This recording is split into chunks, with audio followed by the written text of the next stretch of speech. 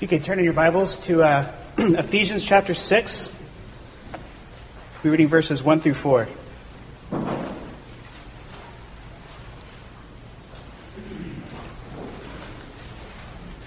Ephesians chapter 6, verses 1 through 4.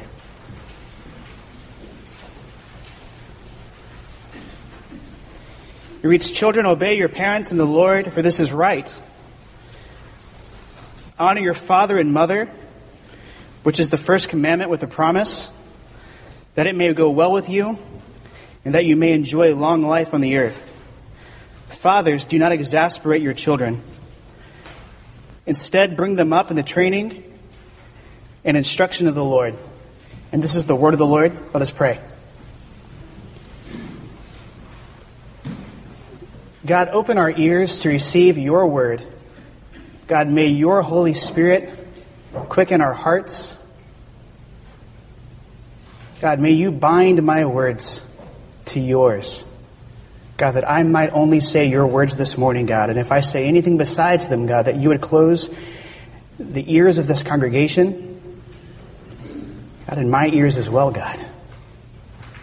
God, that we might this morning only receive your truth, given to us by your grace and by your mercy, through the work of your Son. Amen. When Steve asked me to preach this week, he asked me to continue his sermon series in the book of Ephesians, and I looked at the next passage that was up, and it was the marriage passage, and I thought, no, I'm not going to do that. I don't have enough experience yet, and at any rate, Steve had just preached a long series on marriage not that long ago, and frankly, I just don't know enough to say differently that I wouldn't just be repeating him. And so I thought, well, let's go for something easier. And instead, I came to this passage and really resisted the urge to talk about this because I'm a youth worker here, and I didn't want. This seemed like such a youth worker sort of thing to speak on, and I was like, I don't think I want to be pigeonholed like that, and I don't want to have to talk about that because it just seems like such a stereotypical thing for me to talk about. And then I thought, well, what am I afraid of here? It's the Word of God. It's the next thing up. Let's just go for this and just see how it happens. And then I realized I was still talking to myself at that point, and figured we need to get into preparing this lesson, and realize that since I work with your students, this is a very sensitive topic. And let me just say on the outset, my oldest daughter is 4 years old. I don't know if I'm a good parent or not, really. I hope I am. I hope that God has been gracious to my daughters, that I've taught them some things about the Lord, that I have not exasperated them, even though I'm sure I have exasperated them several times. I'm just prone to exasperate people, and my children are people. But the Bible does suppose to teach us things about how to parent. And if you're underneath authority, not just as a child, but underneath any authority, and you're in this room, which, by the way, is all of you, are underneath some authority, the Bible does suppose to tell you how to listen and obey. And we just can't get away from that. That the Bible is going to get into your life. It is going to criticize the way that you lead people, and it's going to criticize the way that you let yourself be led by people. It is going to attack your pride when it comes to how you go about things. It's going to attack your pride when it comes to you think that you're above the law. The Bible is here to get you because it wants to draw you to the foot of the cross, where grace and mercy really are. Which, by the way, is not where your pride is. There is no grace and mercy where your pride is. It is only found at the cross of our Lord and Savior, Jesus Christ. With that being said, can we all agree that that Presbyterians aren't always the friendliest when it comes to talking about parenting models? Is that okay to say? I hope so, because I said it. That there's controversy wrapped up in parenting models and these sorts of things, and I'm going to try to avoid a lot of that, honestly, because I think those are questions that you have to answer for yourself in your own household, whether it's how you school your children, how you go about teaching your children the Bible, how you go about letting them learn about the world, how you go about letting your children learn about evangelism. I think those are, methodologically, those are questions that you have to answer for your own household. But maybe the Bible here provides us with some principles to guide those decisions by as you're making those decisions. And I hope that that we would be gracious with one another as we're trying to figure this out.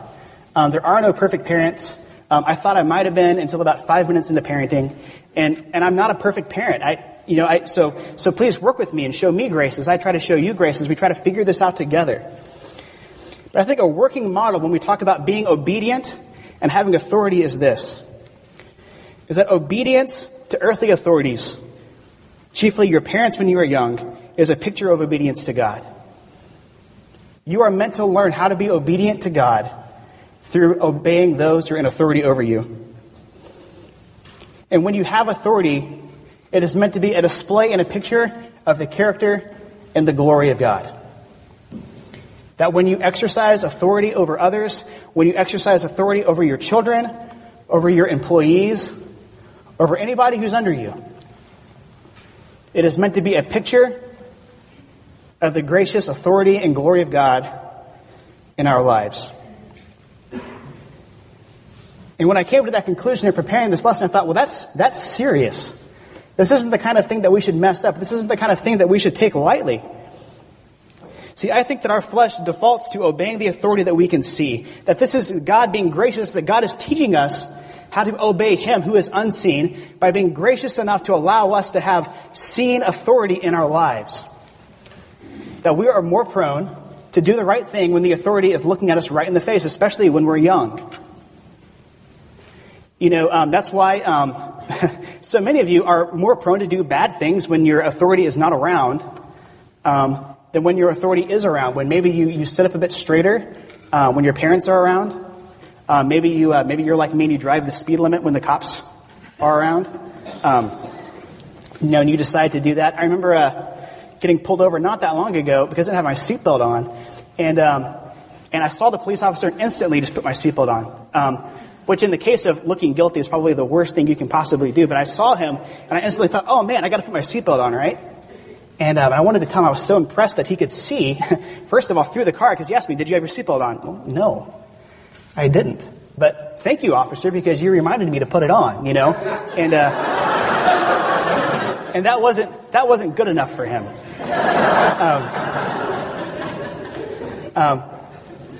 He gave me a warning. I didn't get a ticket that time, but he's more gracious than the photographs that take pictures of your license plate. But I was reminded then that God gives us these visible signs of authority as an act of grace to teach us about the nature of the true authority, which is God. And as such, let me say this first to the children and the students in this room. If you ascribe yourself as being a mature believer, and you don't respect your parents, then just stop calling yourself a mature believer. Just don't, because it's not true. And listen, when I was in high school, I became a Christian my freshman year of high school, and I treated my parents so awful all the way through high school, so disrespectful, especially to my father. The things I said to him, I wish I could take back. The things I said to him because I thought I was a mature Christian, man, I really wish I could take those things back. I owed them an apology. I had to apologize to my parents. I'm sorry that I called myself a Christian, even before they called themselves Christians. Sorry that I called myself a mature Christian, yet said some of the awful things that I said to my parents. Man, what an act of deception that was, that I really thought that this picture that was over me of my parents, that was supposed to teach me to obey the unseen God, that God had provided for me, that I thought that I could just be as rude to them as I possibly could, yet aspire myself and ascribe to myself this maturity as a Christian, that I was some great young man that, man, my parents were sure lucky to have me, and they just didn't know it.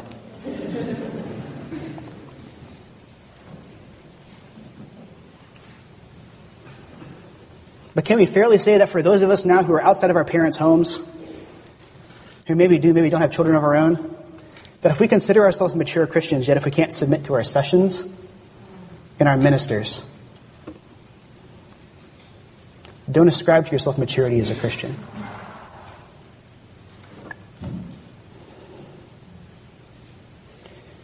You see, we are such an anti-authority culture. I think that we put our children at such a disadvantage. Why? Because our heroes in our culture, in our society, are anti-authority heroes. I remember watching a movie called The Italian Job about 8 or 9 years ago. Do you all remember that movie? Where, the protagonist in the movie it's a bunch of bank robbers. And they're getting their revenge back on these people who they had stolen a bunch of money from a bank, and then someone else stole their money that they had stolen. So they're getting their money back from the people that had stolen their money. And we're like, yeah, get them. Why? What is it about that we just love so much as Americans? We love these John Wayne type of, we take the law into our own hands. We rise above authority. And as a culture, we just cheer for that, don't we? Isn't that all over the place? And maybe as adults, I'm getting more stern about people's music, and we talk about rap music all the time. That rap music is teaching people to be anti-authority, and in a lot of cases, it really is. That gangster rap, especially, which I don't even know if gangster rap is as big as it was when I was in high school, but really just glorified people who murdered cops and who rose above the law. And we feel really proud and haughty standing beside in these pulpits. But then I remember, the kind of music I play? I'm a country music singer for fun. And man, that's not riddled with rebellion, is it? That doesn't have rebellion all over it, does it? Well, of course it does.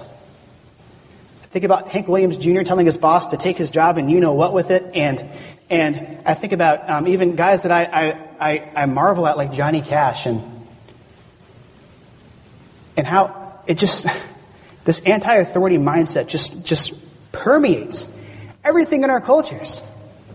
And I think that we'd be lying to ourselves if we think that hasn't permeated the church.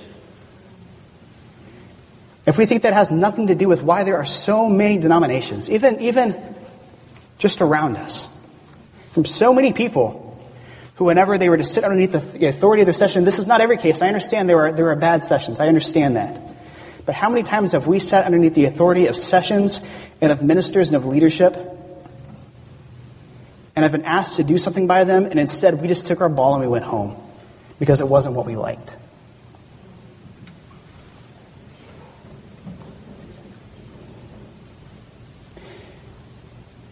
What's even harder is when we do that and then we turn around and we try to teach our children anything about obedience.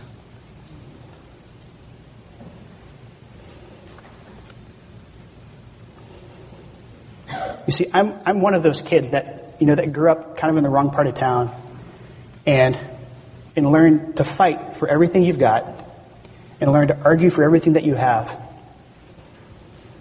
And that terrifies me as a father now, with 2 daughters of my own, thinking, how is the fighter, the one that when his back is up against the wall? I saw this video on YouTube of this person who had accidentally trapped a bobcat in a trap, and I don't know if you know this, but when you try to help a bobcat escape from a trap, it's not happy with you that it's in the trap in the first place. It's not like, oh, thank you, my leg is going to feel so much better. They, generally speaking, are pretty upset that they're in the trap in the first place, and they're going to take it out on you, even if you're the greatest human being in the world. And thought, man, that's how I am so often. When I'm cornered, when I'm trapped, when I feel like immobile, when I feel like my back is against the wall, I just start fighting. I never think to myself, man, maybe I should just trust the Lord here and see what He's going to do. I get defensive. I start bucking against the system and thinking, no, really, like you don't understand. You don't understand. I'm the one that's right here. You're going to give me my way. And then you start thinking to yourself, well, it's not what they told me to do. It's how they told me to do it. Isn't that a default, by the way? It's not what you said. It's how you said it. That's what bothered me. And so out of principle, because of how you said it, I'm just not going to obey. Man, it terrifies me to think about having to teach my children to be obedient to me because it gives them a picture of God.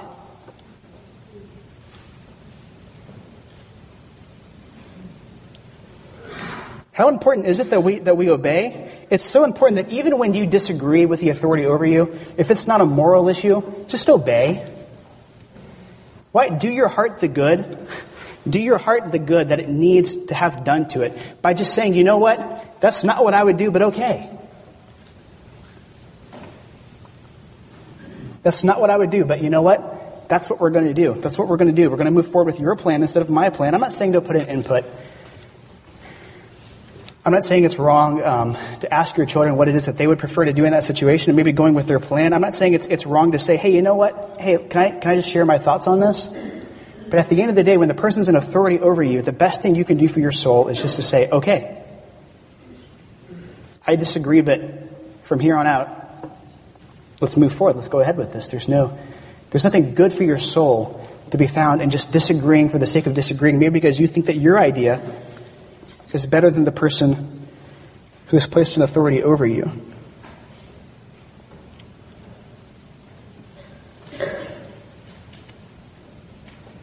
That's why students, I'm going to do my best to always tell you to just listen to your parents when they tell you to do things.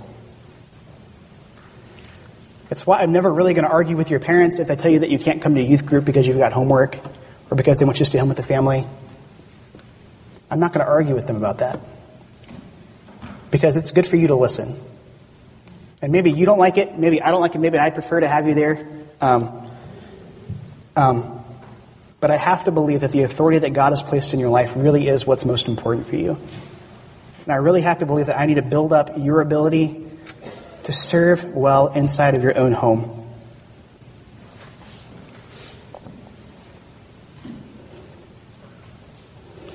I remember getting this really humbling lesson. I worked at Vanderbilt University Medical Center for a couple of years before I came here while I was raising money. We had Eden, our daughter, and I found myself just in need of more employment. And so for a while I worked 2 full-time jobs. I worked at the church as a youth director in Tennessee. Then I worked at Vanderbilt University Medical Center as a patient care tech, which is like a CNA but with less credentials. And I was drawing blood and doing blood pressures and doing EKGs and these sorts of things. And I thought I ran the world because, I had come from a church where, as a minister, sometimes if things are going well, it's easy to feel good about yourself. You'll have people who listen to what you say. And then I go to Vanderbilt, and I don't know if you knew this, but when you're a CNA and you're around doctors and nurses and all you do is take blood pressures and do EKGs, nobody really listens to what you have to say. No one's ever like, well, doctor, I don't know if that diagnosis was quite correct. No one really cares, And I remember getting bored, and when I'm bored, I'm like a hound dog. I start digging, and I start getting in trouble and these sorts of things. And I remember one day it was so humbling. This doctor that I really liked, a doctor named Dr. Robert Piana, who I really, really liked, called the nursing manager because I wasn't doing my blood pressures right. Now, if you've ever taken more than 5 blood pressures, you know how embarrassing that is. That I kept missing blood pressures. And I remember getting called in to the office. Joe, you're missing blood pressures. And you're being sloppy with your work and you're not doing a good job. And this is, now keep in mind, I thought this was the easiest job on planet Earth. The easiest job on planet Earth. And I remember thinking to myself, well, it doesn't matter who I think I am if I can't do what I'm supposed to do. It doesn't matter how smart I think I am. It doesn't matter how brilliant they just understand that I am. If I can't do my job and listen, then there's no respect there for me, and there's no integrity. And I remember the doctor, Dr. Piana, coming up to me a couple of days later, because instantly, you know me, I'm kind of confrontational, and I wanted to walk up to him and just say, Dr. Piana, I'm sorry. He's like, I don't have time right now, Joe. We're in clinic. And he comes up to me about a week later, and he was a really tall guy, or maybe he just looked tall to me because I'm not. But he, remember, he stood next to me, and I stood up and shook his hand, and he said, Joe, I like you. You seem like a good guy. My patients like you. But I got concerned when you couldn't do your job anymore. And it means a lot that you can do your job, that I don't have to go back in and do your work for you. And you seem like a great guy, but can you work on that? And he was great. We left on good terms, and man, I learned a lesson. That God doesn't want me to go around in life feeling legitimized. God wants me to follow the authority that He has placed in my life so that I can learn how to obey Him, so that even when I think that what He wants me to do is silly, even when I think that He wants me to do is outlandish, even what He wants me to do makes absolutely no sense to me, or it doesn't feel like the best thing at that moment, or doesn't seem like the best thing at that moment, that because I've trained my heart to obey by obeying the worldly authorities placed over me, that I can obey the unseen God who tugs at my heart in ways that I'll only be sensitive to if I'm walking in righteousness.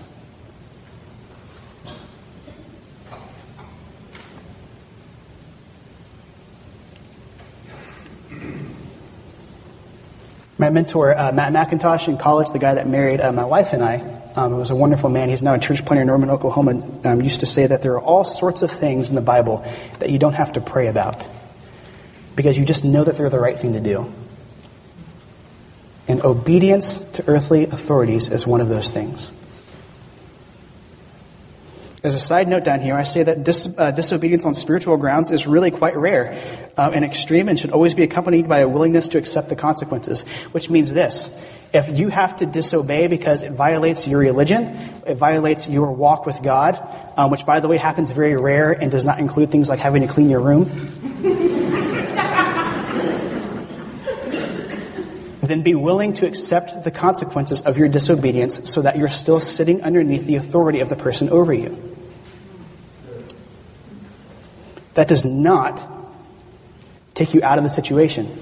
Martin Luther King, in the 60s, wrote a letter to the people on the streets in the civil rights movement. Don't fight back against the cops, and when they arrest you, don't run. Go to jail. Why? Because you're still underneath their authority. If you're asked to do something that you can't do on spiritual grounds, and you end up getting fired by it, I'm sorry, but glory that you would bear the cross with Jesus Christ, that you would suffer in such a situation.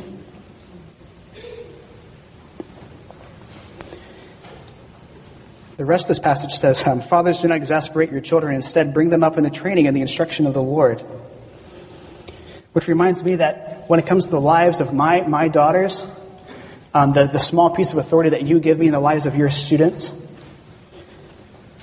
that the most important thing I need to keep in mind when I'm exercising authority over my children and maybe your children at times is to teach them to love the Lord and to follow the Lord. That's really the most important thing. That's the whole of it. That everything I do has to be about teaching the people who are under my authority to follow the instruction of the Lord.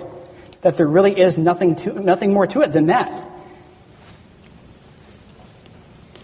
That the tone of my voice, that the way I go about things, that the reasons why I discipline them for things must be to teach them about the Lord. Why? Because I'm teaching them about the Lord one way or another. I'm either teaching them the right things or the wrong things about the Lord.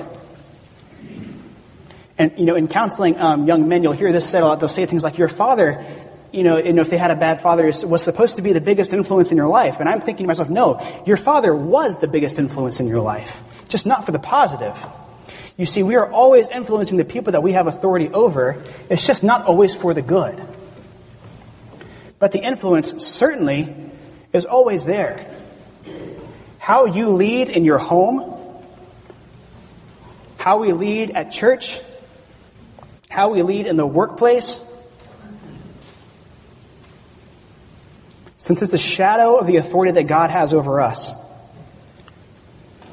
will either paint a good picture or a bad picture of the character of God. And I think that just stands to reason, doesn't it? That if God is giving us these things as shadows,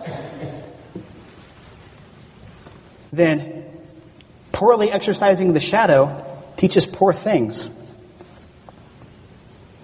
So I have to ask these kinds of questions to myself. Am I simply teaching my children legalism?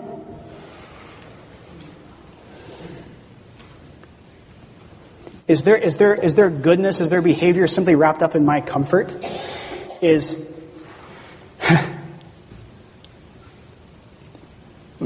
My daughter likes to talk. My oldest daughter really likes to talk a whole lot. And because she's a 4-year-old girl, and I suppose that's how they all are.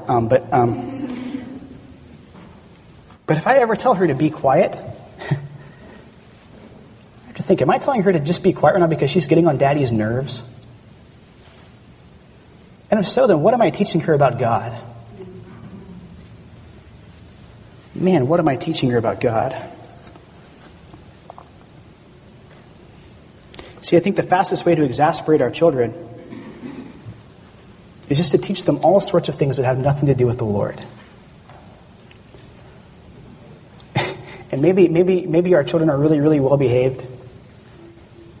And I've been around a lot of children that were really, really well behaved. I'm not talking about any of your children, I promise. I'm not just saying that to say that. I hope you. I've been here almost 3 years. I hope that you know me well enough to know that if I really thought there was a major problem, I would just come talk to you about it. But and I hope that's true about myself. But I've met children that were so well behaved, and their parents took so much pride in how well behaved they were, but didn't care about lost people. And they would say things like, I feel like my walk with God is all just about head knowledge, and there's no heart to it.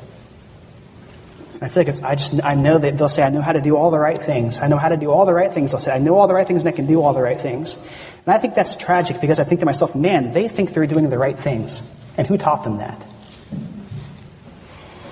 Man, they think that being well-behaved is the end-all, be-all. And that if they're well-behaved, then they're doing all the right things. Man, who taught them that? And how far is that faith going to sustain them? How far is that faith going to take them in their lives? I think that's a scary thought. We can exasperate our children by just using them to fill up our own emotional needs. Maybe we're lonely, we're just using our children. Maybe we become at times more concerned with being our child's friend than with being their parent. Maybe with looking cool than with actually being a good parent. And who here has seen the show The Office? I'm not recommending anything from the pulpit here, by the way. I don't recommend TV shows or movies from the pulpit because that gets youth pastors fired in a hurry. But there's this boss, Michael Scott, who's the boss, and he wants to be the cool boss that everybody likes. And it's just so obvious that he's the biggest tool in the world. And he wears out everybody around him because he thinks he's like the coolest guy in the world, right? And we'll say all these like worn out sayings from years ago and all these sorts of things. And then like we'll get his feelings hurt really easy if anybody messes back with him and this kind of stuff. And man, that's exasperating too. And we try so hard to just look cool. And I mean, as a youth worker, constantly have to resist that urge. And I know that you all thought, well, maybe if the youth director is younger, then he'll relate to the kids better. I was the biggest dork in high school that you'd ever met in your entire life. And at 28 years old and married for 6.5 years, I don't relate to the kids anymore. I don't wear the same clothes. I don't listen to the same music. So I have to resist the urge to try to look cool to them, to make them like me. Why? To build myself up. Why? Because that exasperates them and they can see right through it anyways. And they're just bearing with my insecurities whenever I do that.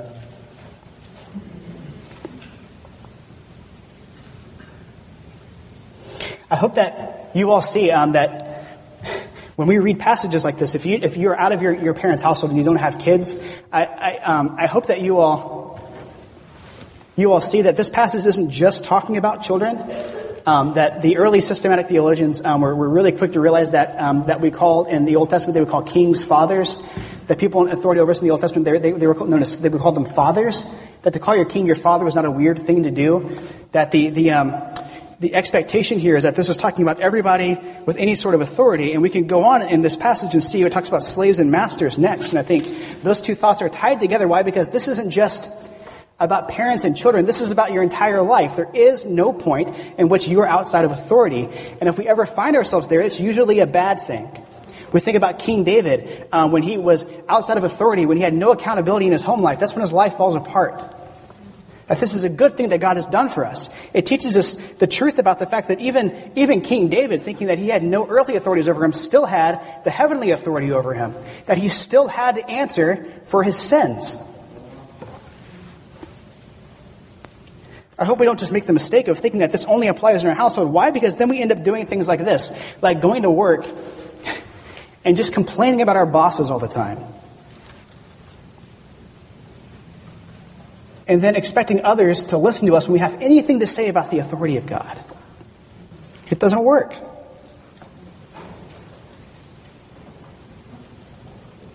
Now we say all this with the hint of grace and mercy, understanding this, that God is the good King and God is the good Father. That Jesus Christ was the obedient Son. That Jesus Christ was obedient and perfect to the point of death. And that we need that sacrifice so bad. That we need that picture so bad of the good Father and the Son who was obedient to the point of death. To do for us what we can never do. You see, because here's the thing, is that without the gospel, we are always a bad example. We are always skewing the picture. And it's only through the grace of God that we ever get it right. And it's only by the grace of God that my children will not be the neurotic products of a neurotic father. And it's only by the grace of God that I as a child and that I as an employee ever listen.